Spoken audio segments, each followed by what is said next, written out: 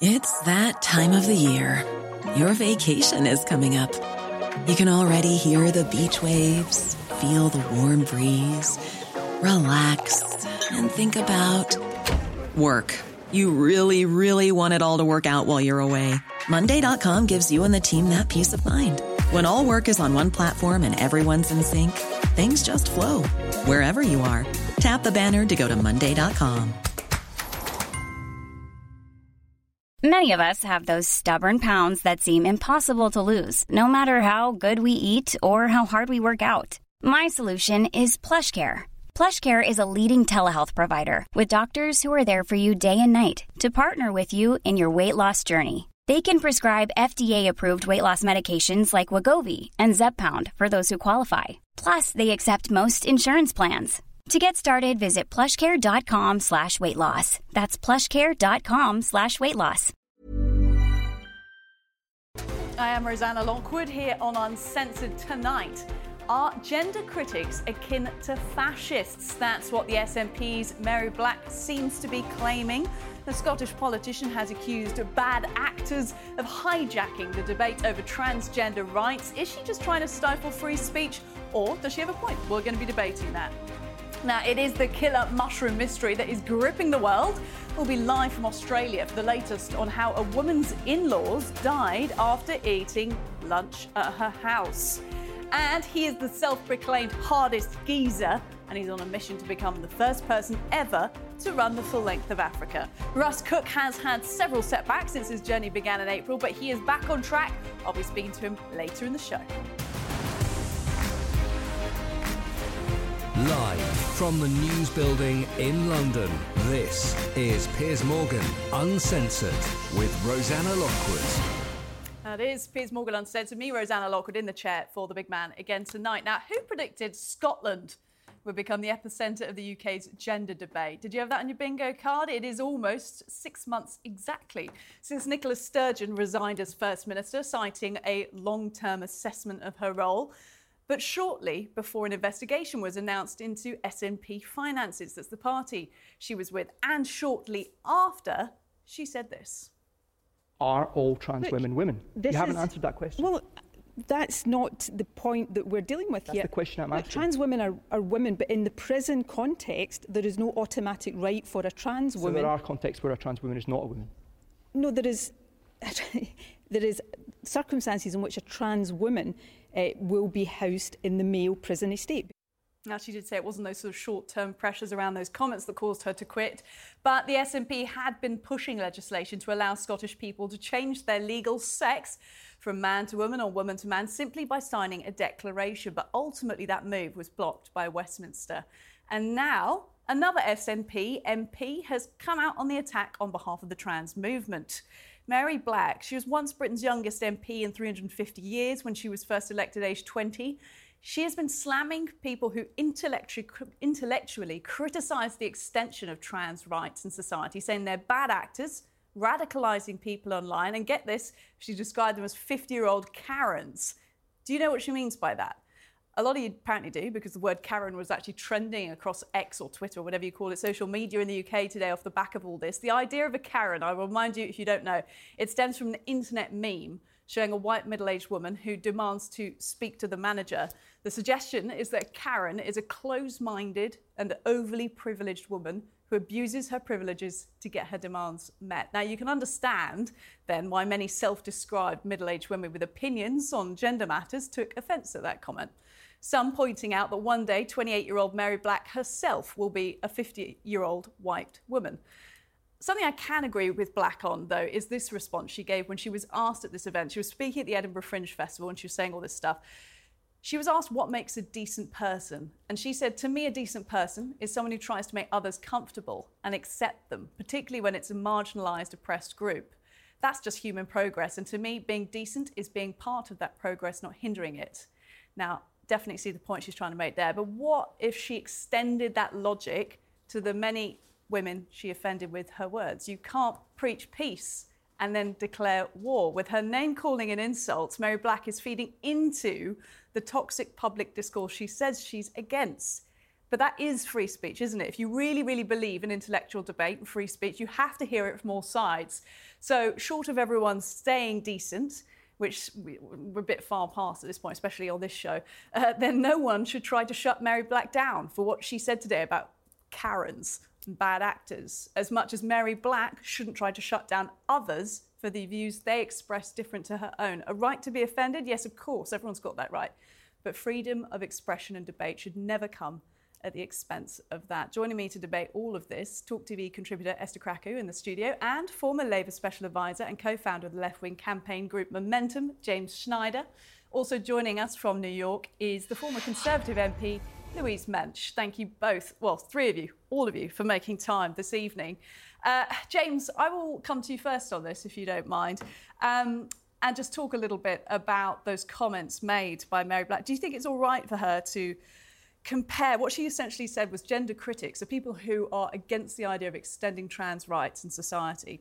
She said the people who are intellectually debating that are akin to people who made same claims about race, so sort of almost saying there's a sort of supremacy thing going on here, almost akin to fascists. She didn't say those words directly, but that's the comparison that's been made, The Telegraph headlining that today. Do you think it's okay for her to make those comparisons? Well, what she said, or what she seems to have said, is that the media and politicians should leave trans people the hell alone, I think was her quote. And in that, of course, she's right. In that quote you read out about being decent, there's this small, very small group in society that is marginalised and that is vulnerable and that is politically attacked again and again and attacked in the media again and again with scare stories and falsehoods. But what I'm interested in is not that itself. I think, trans people should be protected and their rights should be protected and so on and so forth. But why is it that that's happening? Why has it become such a major issue in the media and in politics when it's a very marginal issue? It affects a very small number of people. And if you look at all of the polling over recent years, not that many people care that much about it. And I think the reason why it's become such a major political issue is to divide us, because for the overwhelming majority of people, life is harder than it was 10, 15 years ago. And so rather than the media and politics discussing how we can boost our pay, how we can reduce our mortgages in our rent, how we can reduce our bills, how we can finally tax the super rich to pay for our public services, we're having these kind of ridiculous culture war arguments which are super marginal. And actually, probably, if we had Mhairi Black here, the way in which she would say it would probably be quite decent and reasonable, and the person criticising her would probably be quite decent and reasonable, and there wouldn't be such a fundamental row. But she didn't... She made those points, but at the same time, Esther, bringing you into this conversation, do you think the words that she chose fed into her line about being decent? Well, not really.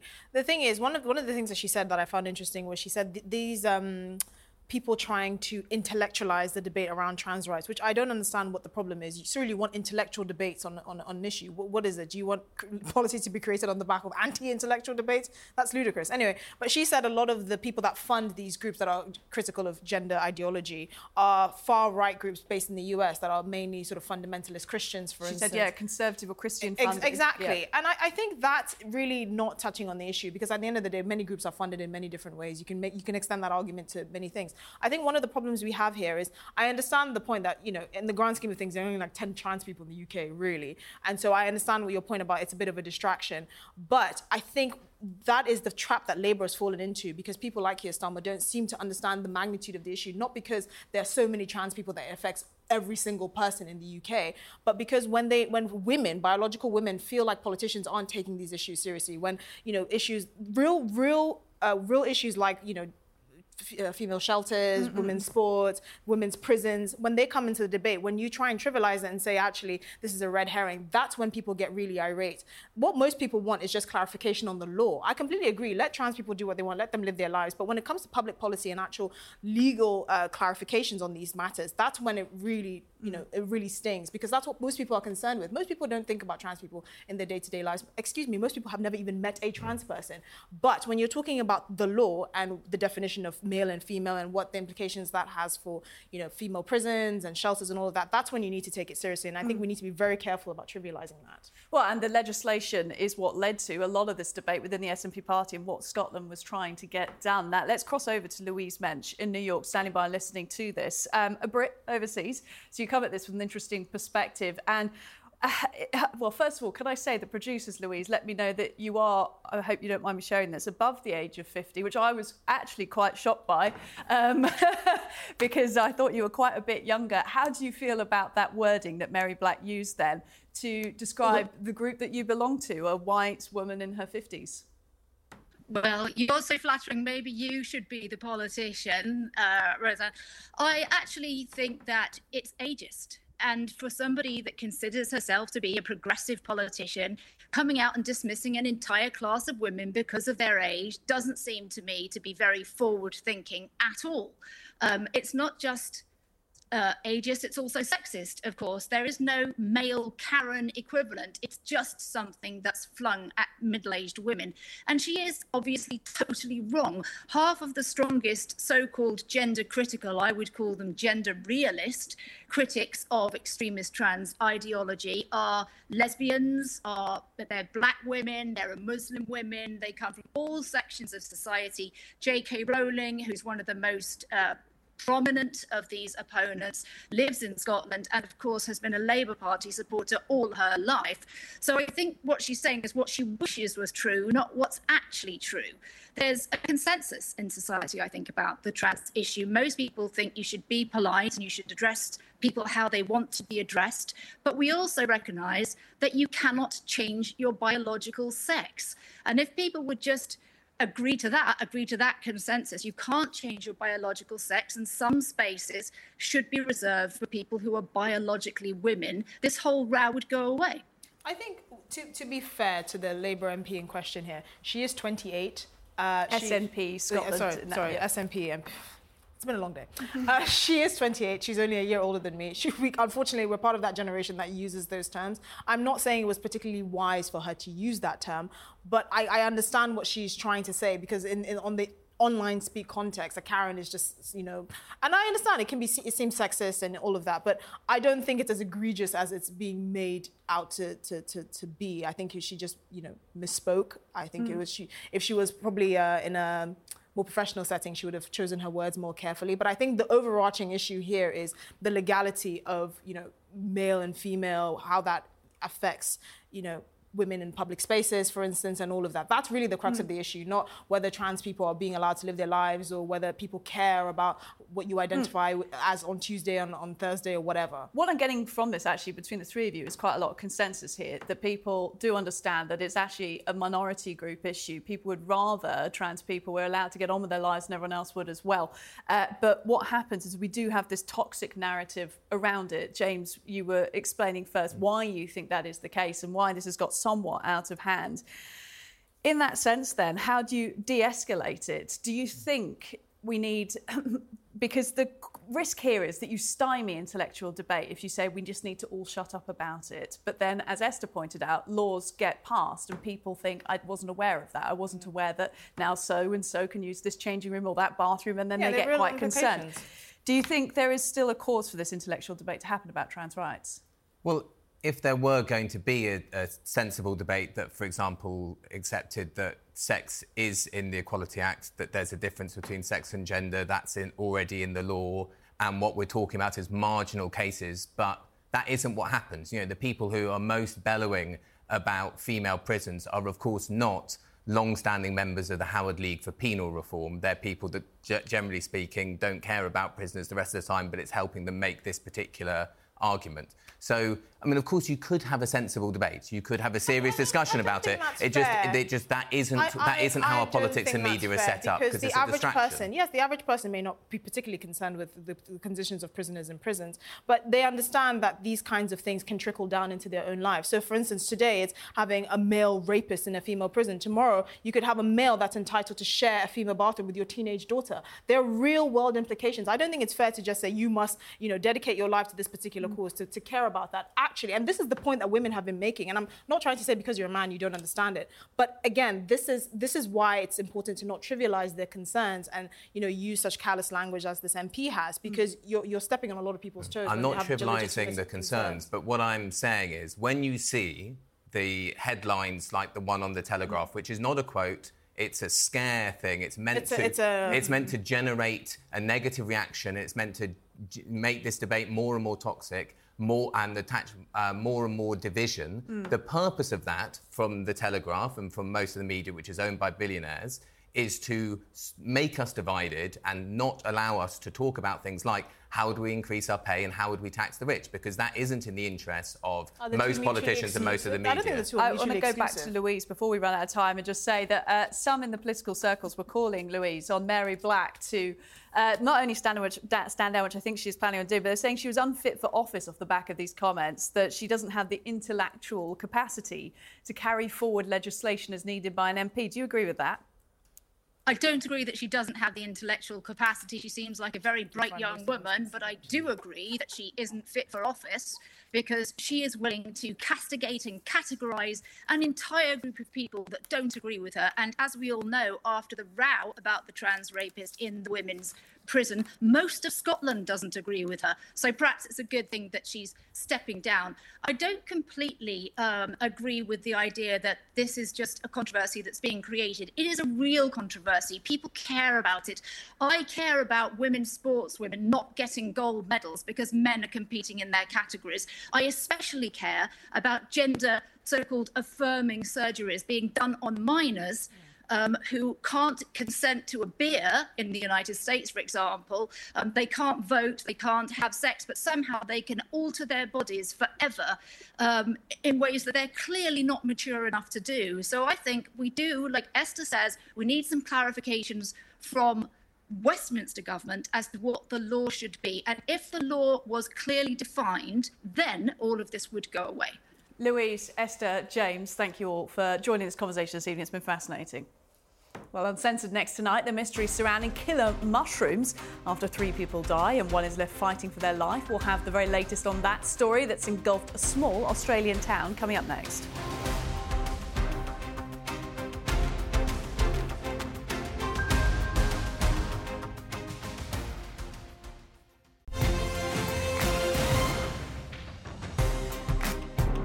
Welcome back to Uncensored, now bringing you this tragic story that has gripped not only Australia, but now the rest of the world. Almost 2 weeks ago, a family gathered for lunch in a small town in rural Australia. A day later, 4 people fell ill, and within a week, 3 were dead. It is suspected that a deadly mushroom might have been served at the meal, and that might have played a part. Here's what we know so far. 48-year-old Erin Patterson, here she is. She invited her former in-laws, Gail and Don Patterson, plus Gail's sister and husband, Heather and Ian Wilkinson, over for lunch. During the lunch, she served a dish with mushrooms that Erin claims she bought from a local store. It turns out that those mushrooms were not edible and likely were death cap mushrooms, which are the most poisonous mushrooms in the world. Now, 3 of her 4 guests are dead from suspected mushroom poisoning, with Mr. Wilkinson fighting for his life still in hospital. Now, Erin Patterson has vehemently denied any wrongdoing. Joined now by Australian foraging expert Ingrid Button, also forensic pathologist Dr. Michael Barden, who has worked on a mushroom poisoning case himself, and Sky News Australia host Jenna Clark joins us. First of all, Jenna, if we could go to you, please. We want to talk to you a little bit about the details on this story. I know you've been tracking it closely. Just fill in an international audience on what they need to know. Yeah, absolutely horrifying scenes in a small town in rural Victoria, Rosanna. It's about 150 kilometres southeast of Melbourne. So it's a very tight-knit community. They all, about 4 of them went to lunch, as you said, a couple of Sundays ago, and 3 of them are now dead. I have an update this morning. Ian Wilkinson, who is one of the gentlemen who is in a critical condition, he now requires a liver transplant. And there's news just breaking that Erin Patterson's estranged husband, Simon, his 2 parents Don and Gail passed away after that meal. He was actually in an induced coma about this time last year after a suspected poisoning with an issue with his small intestine. The Herald Sun, which is a local newspaper here in Australia, is reporting that they've seen social media posts which pertain to that. So this story has got a lot of legs left to go. It does. And just one more thing, Jenna. In terms of Erin's husband or estranged husband, partner, he also got sick last year. What can you tell us about that?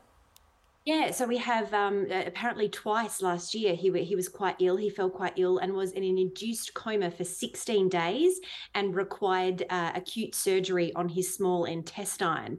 But in a social media post that a number of outlets have seen here in Australia, he did thank his now estranged wife Erin for her support during that time. But then we have a headline on the front of the Herald Sun today saying something like, "She tried to poison me," but it's important to note that the Victorian forensic detectives are saying that Ms. Patterson has been questioned. She hasn't been ruled out yet as a suspect. And they've also been to a local tip and they've retrieved a dehydrator, a food dehydrator, which they're now testing for death cap mushrooms. Yeah, I mean, because it must be restated here that obviously investigations are still very much ongoing, and it's actually almost like a lack of information that is causing a lot of speculation to fill the void, as you said there. We did mention that Erin, the lady at the centre of it, she's denied this strenuously, all wrongdoing. She was spoke to reporters outside her house that she was absolutely distraught that these family in-law members had died. She didn't mean to do it. It's nothing to do with her, she said. Let's take a listen to that. Devastating, and I'm grieving too, and you guys don't have any respect for that. Just that little clip there, you can see though that terribly stressed, obviously, but tons of speculation here. But we'll have to wait and see the outcome of the investigation. Let's speak to some experts then on this. Coming first to you, Ingrid, you're in there in Australia. I gather you got up very early to speak to us, so we do appreciate that. You are a foraging expert. You specialise in mushrooms. You're based in Australia. In fact, I believe in the state where this is all taking place. So how did you feel when you heard this story? Because you're aware of the dangers of mushrooms, aren't you? Absolutely devastated, to be honest. And us in the foraging community have been waiting for something like this for quite some time. It's really an atmosphere of sort of bragging around a lot of mushrooms and a lot of online identification of incorrect mushrooms. So we're not obviously casting any blame there, but it is a really dangerous activity to go foraging, especially if you don't know what you're doing. And death cap mushrooms are really easily misidentified as 3 other mushrooms. So they are also responsible for 9 out of 10 global mushroom deaths. So this is not the first time this has happened, and let's hope it's the last. How easy is it to make a mistake when foraging? You know, you educate people on this. Is it possible to make an honest mistake? It is. If you don't know what you're doing, as I said, it can be a really dangerous thing. If you had have attended one of my educational workshops, you wouldn't have done so, purely because we have 3 simple rules regarding foraging. Number 1, if in doubt, leave it out. Number 2, white gills probably kills. And number 3, if it stains yellow or green, you should not be keen. And death cap mushrooms are those specific mushrooms mentioned. So if it's yellow or green and has a tinge on the mushroom, that is a clear sign that it is not an edible mushroom. Crikey. I mean, I don't like mushrooms anyway, so not at risk of this, but the thought of picking the wrong one is terrifying. Let's cross to Dr. Michael now. To my understanding, you have worked on a mushroom toxicology case before. I just want to tell the viewers as well some of the work you've been involved in. You chaired the panel on reinvestigating the deaths of President John F. Kennedy, Dr. Martin Luther King. You've also been an expert in investigations on George Floyd, Jeffrey Epstein, O.J. Simpson, among others, and the host of your own HBO Autopsy. Just to give our viewers a little sense of who we're speaking to here, tell us a little bit about that mushroom case, if you wouldn't mind, and how you go about investigating something like this. Yeah, when I was chief medical examiner in New York City, we had a couple, a middle-aged couple who had gone foraging in the woods for mushrooms, as they did a number of times earlier. And they picked up this, in this case it was a white mushroom, but it can be green or yellow or even brown, which turned out to be the Amanita phalloides mushroom, also called the destroying angel. And the difficult part of it is the toxicology doesn't usually help. It's the history. It's a delayed action mushroom. That is, a person doesn't feel the symptoms, liver damage, kidney damage, for maybe 12 hours, 24, 36 hours. When they become sick with violent vomiting, with bloody diarrhea, and whatever the toxins are in the body get metabolized. So when they die, there isn't much chemicals to work with, and it's the history of eating the mushrooms, how they obtain the mushrooms, and that helps in determining whether it's an accident or homicide or suicide. Any of them could happen with deadly mushrooms, with this mushroom.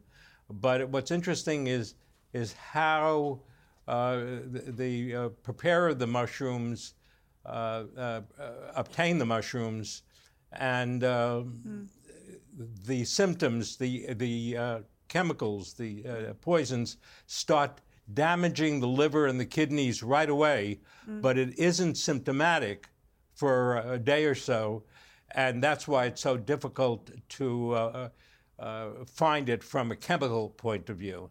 And as Jenna laid out to us the details on this story at the start, investigators still piecing together, or they know, but they're not telling us yet, with regard to how the mushrooms were obtained, if they were directly a cause of the deaths of these people, who ate them, and at what times. I mean, how likely is it that they can get a clear answer, given the information that has been made available that we know they've got so far? Well, it would depend on where she obtained the mushrooms. It's unlikely that she got it from the local store, and the only people who were injured were the four people involved. And a part of it has already been mentioned. The treatment for the severe poisoning is liver or kidney transplants. There's no antidote for the toxins. But it depends on the detectives finding where the mushrooms came from, whether it could have been foraging, accidental, because these are beautiful-looking mushrooms for people who are unfamiliar with what they look like. They look like prize mushrooms to us non-foragers like myself. And they can cause severe life-threatening deaths, and it's the most common mushroom, Amanita phalloides, in the United States, in India, in England, in Australia, that causes death. I actually want to come back to Ingrid quickly and ask then the likelihood you think of whether it was possible this did get into a store in the town where she lived. You took the words out of my mouth. The likelihood of that occurring is pretty much impossible. So first of all mushrooms supplied to shops will be from the mushroom farm. They are grown in a different medium.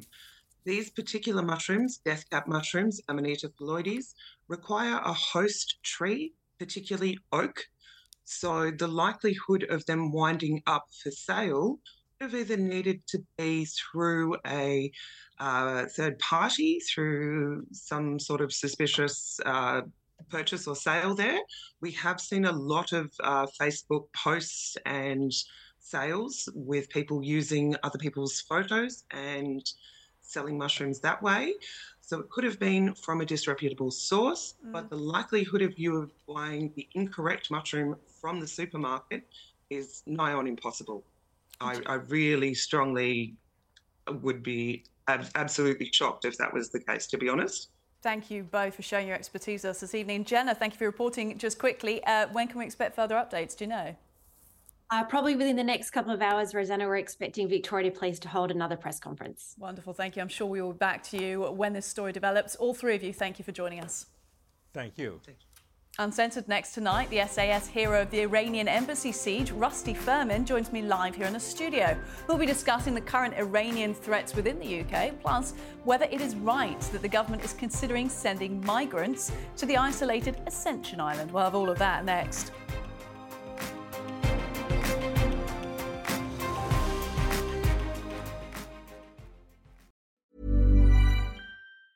Even on a budget, quality is non-negotiable. That's why Quince is the place to score high-end essentials at 50 to 80% less than similar brands. Get your hands on buttery soft cashmere sweaters from just $60, Italian leather jackets, and so much more. And the best part about Quince, they exclusively partner with factories committed to safe, ethical, and responsible manufacturing. Elevate your style without the elevated price tag with Quince. Go to quince.com/upgrade for free shipping and 365-day returns. There's never been a faster or easier way to start your weight loss journey than with PlushCare.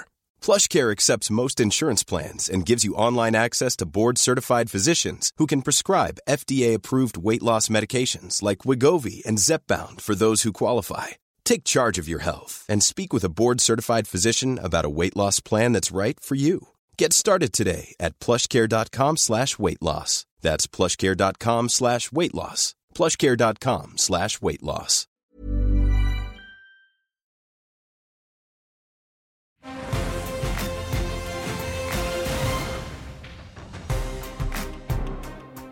Welcome back to Uncensored. Me, Rosanna Lockwood, in the chair for Piers. Now, ministers are reportedly considering sending asylum seekers here in Britain to a remote island over 4,000 miles from the UK in another ploy to stop the boats. This volcanic island, Ascension Island it's called, it was used as a strategic military base during the Falklands War, and the RAF do continue to operate there. Now, this has been described as a radical plan B for if the Rwanda scheme was ruled unlawful by the Supreme Court. So is it a real possibility or just a rumour? What is life on the Ascension Island actually like? Will it be safe? Do people even mind that at this point? Some quarters seemingly not. Joining me to discuss all of this, Rusty Firmin, SASB squadron veteran who spent time training on that island back in 1982. There's a picture of young Rusty there.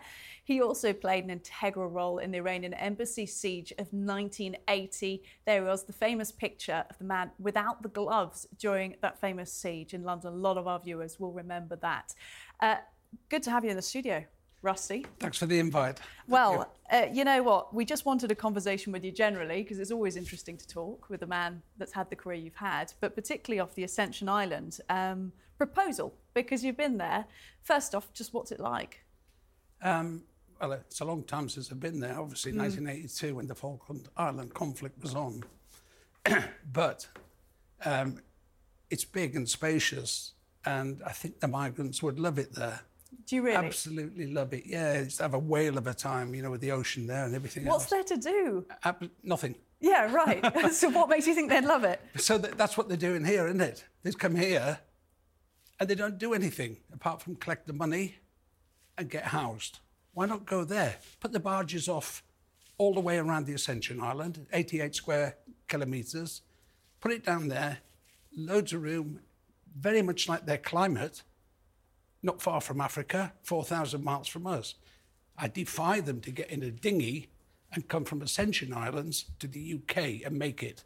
Now, that is a view that people in this country do share. I appreciate that. I'm not here to tell you you're wrong. I have a different opinion of how we should handle migrants, particularly given that the Rwanda scheme, which is failing through the courts at the moment, it was found that the cost of sending one migrant to Rwanda would be £169,000 per migrant, which is £63,000 more than keeping them in the UK. I'm not saying keep all migrants in the UK, but we do have to have a better scheme for processing rather than just sending people elsewhere, surely.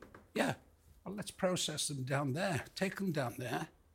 Okay, at the moment, we've got our borders to secure, right? The two things that Suella Braverman are letting go are the very two things she's in charge of. The force areas should be kept secure and our borders. But we're letting people in who aren't, you know, they could be from anywhere, any background, predominantly fighting male age, all coming across here. Why not send them there, process them there properly? I didn't mean stay there forever and a day.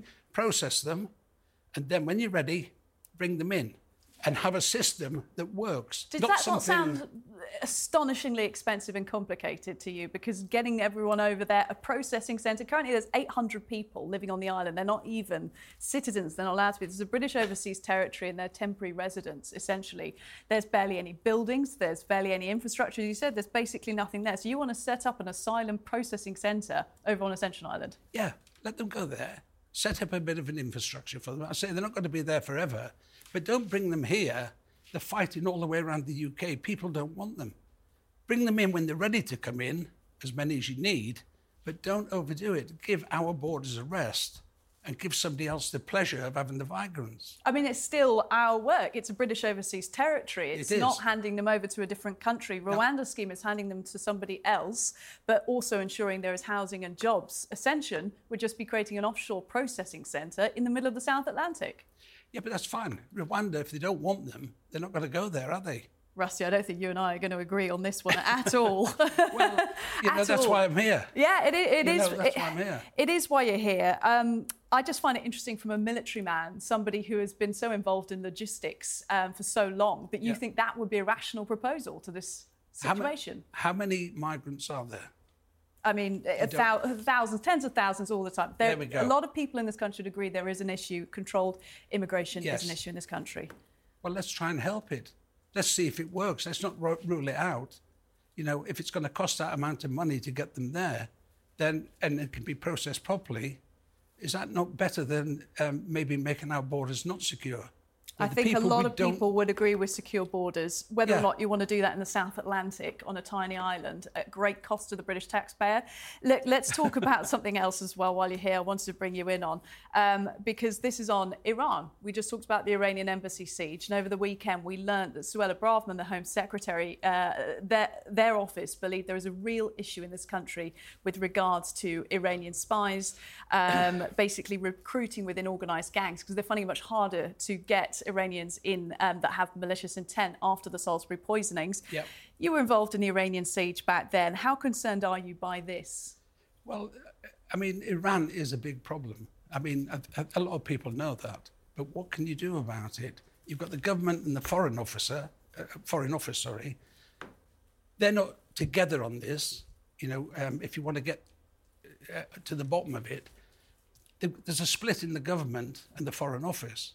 And it's all to do with not wanting to upset the Iranians. Now, you can't have it both ways. You can have your borders secure, because, let's be honest, we are an island. You can have them wanting to, and I think the last count was 15 credible threats against people in the UK from the Iranians. We don't do anything about it because we don't want to upset them. What about, for once, go back to the Falklands, get proactive and deal with it before something happens? Not wait till it happens and then deal with it. Some of this split you're talking about is Home Office ministers. Some of them have been pushing for the Iranian Revolutionary Guard to be described as a terrorist organisation, but others are pushing back because they're worried, particularly from the Foreign Office, that will affect diplomatic ties to the United Kingdom and Iran. And you're saying get harder on that, call them terrorists, everything else. Can you understand that would make things very difficult when it comes to things like negotiating weapons and nuclear armament agreements and the return of hostages? Yeah. I fully agree with it. I've been through it all my life. But what I do find is when we had a leader who led, they dealt with it. Which leader was that in your mind? Margaret Thatcher. Yeah. Okay? So in my day, we had leaders who led. I'm afraid that the leaders we've got in this country, I wouldn't follow them out of curiosity. None of them. Okay? Speaking of which, we need to be harder. And you know what? Everybody's sliding down this scale of saying, oh, what if? What if we upset them? What if we do this? Well, you know what? That's why we have a military capability.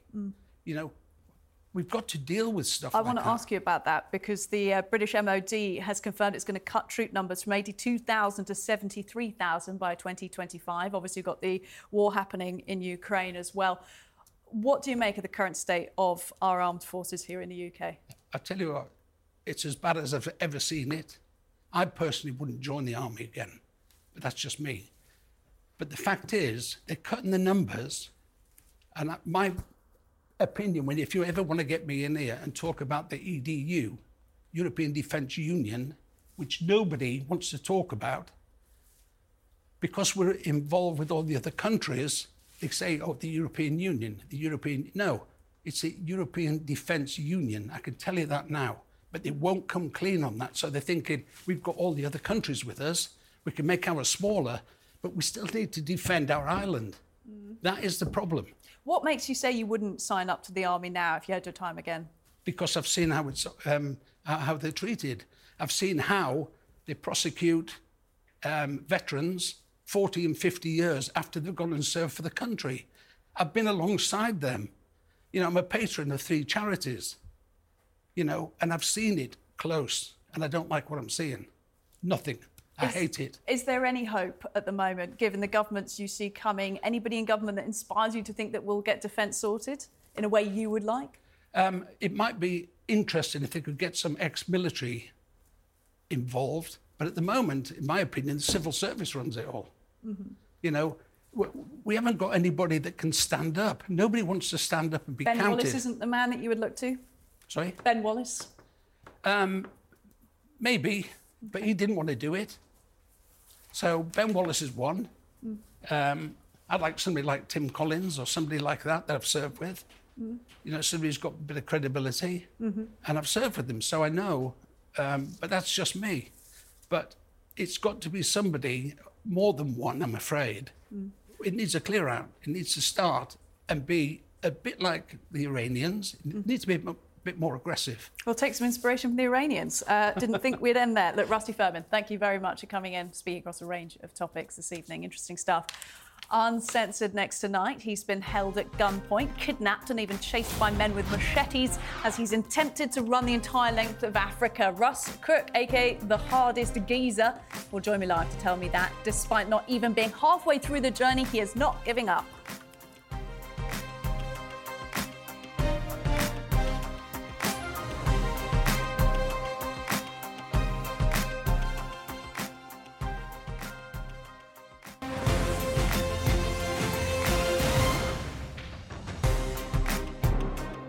Well, welcome back to Piers Morgan Uncensored with me, Rosanna Lockwood. Now, my next guest is the self-proclaimed hard geezer who, sorry, I had to say it like that, who is attempting to be the first person to run the length of Africa. That's 9,320 miles. And not every day has gone to plan. Let's take a look. Bad news, just got robbed at gunpoint. Your camera's gone, Jared's iPhone's drone's gone. So, what are we thinking? Bad idea to run? I'd get in, lads. 2 lads came storming up the side of the van, another one on a motorbike, and cracked open the door and proceeded to point a gun in all of our faces and tell us to give them everything we had. Well, the hardest geezer, Russ Cook, does join us now. Russ, where are you? Hi everyone. I'm currently in the Democratic Republic of the Congo. Okie dokie. And we've just seen a bit of a clip of some things that have happened to you along the way. I've just got one question. Why are you doing this? Yeah, people ask me this all the time. I sort of say, you know, I've lived some experiences before that didn't feel very meaningful to me. I've spent a lot of my time, a lot of my life before thinking, you know, what is the point in being here? And part of this mission is that I'm going all guns blazing to try and make a difference, try and make something meaningful of my life and live life to the absolute fullest. Certainly getting some experiences, good and bad. Running the entire length of Africa, yeah. Well, look, good for you is what I can say to that. And, you know, I did sort of say why you're doing this with a grin on my face there, because I cannot imagine anything possessing me to do what you're doing. And it's because I couldn't. Yeah. It's extraordinary, the physical undertaking you are doing. I mean, it's not all been bad, surely. Tell us some of the things that have happened on the way that have inspired you to figure out what the meaning of life might be.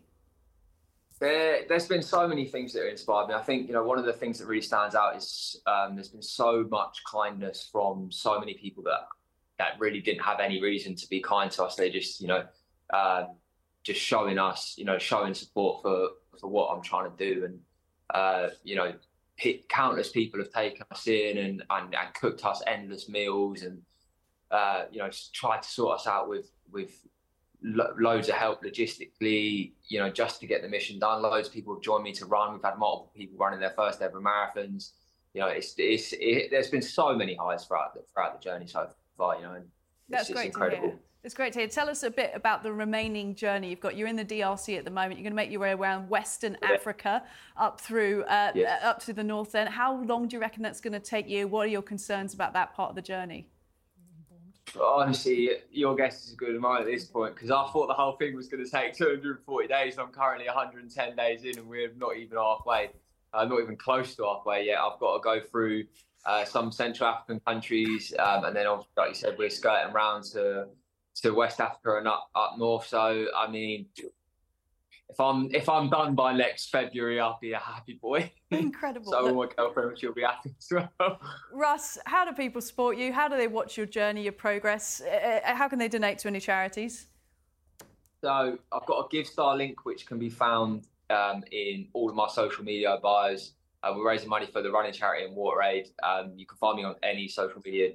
It's all at Hardest Geezer. At Hardest Geezer, you are a hard geezer in my estimation, certainly. Very Russ, much. well done signing out there in the Democratic Republic of Congo. Coming to the studio now with Esther and Kevin, who are listening in on that.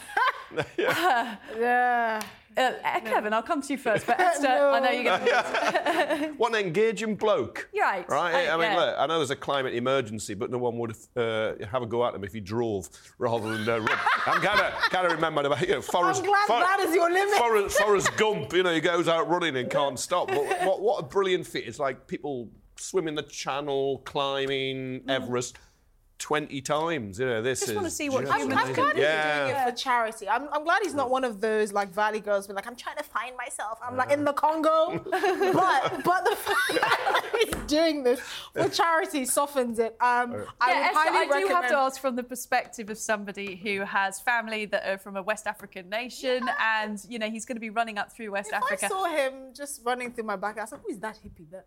Yeah. Is he lost? Anyway, I would highly recommend. Mosquito repellent and sun cream, but all the best. So you support it broadly because it's for charity, not because I think he has not lost his mind. Let's move on to talking a bit more about charity and everyone's favourite charitable philanthropist, the Duke of Sussex, who is currently in Japan, in Tokyo. He's given a speech today to a crowd saying he actually prefers Tokyo to Montecito, he reckons. He's had Kobe steak for dinner and lunch. And he's going on after this to Singapore to play in a polo match. And you know what? When I was looking at this story today, I was thinking, if he's trying to bore us all into not talking about him, he's doing a pretty good job, because I failed to be moved by a lot of what I was seeing. And, he's on a charity tour. That's what he's doing. He's raising money. I mean, Kevin, do you have a view on it?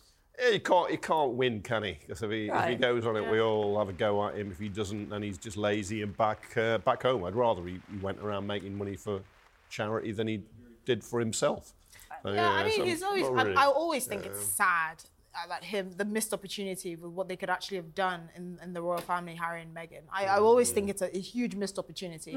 And, if their aim was to do good and to be charitable people, I think there was no greater institutional vehicle that they could have done that through than the royal family. But at the moment, he's just a boring man travelling with his boring wife. Esther, as a British Republican, I'm thrilled. He's got over because I thought he could have revitalised the royal family. And that's even someone who doesn't even like the royal family. No, so, but I understand that. But at the moment, I just think he was very bright. But at the moment, he's doing boring things for this boring wife, and I wish them boring well. And people are continuing to talk about him as we are there. So, maybe he's the winner in all this. Look, let's finally talk about this. Shakespeare being banned in schools in Florida. This after ruling by Governor Ron DeSantis. Apparently, Romeo and Juliet, too raunchy for kids. What do you make of this story? Because it's interesting, isn't it? Often the left get accused of cancelling things, but now we've got this going on. The right is where cancel culture originated.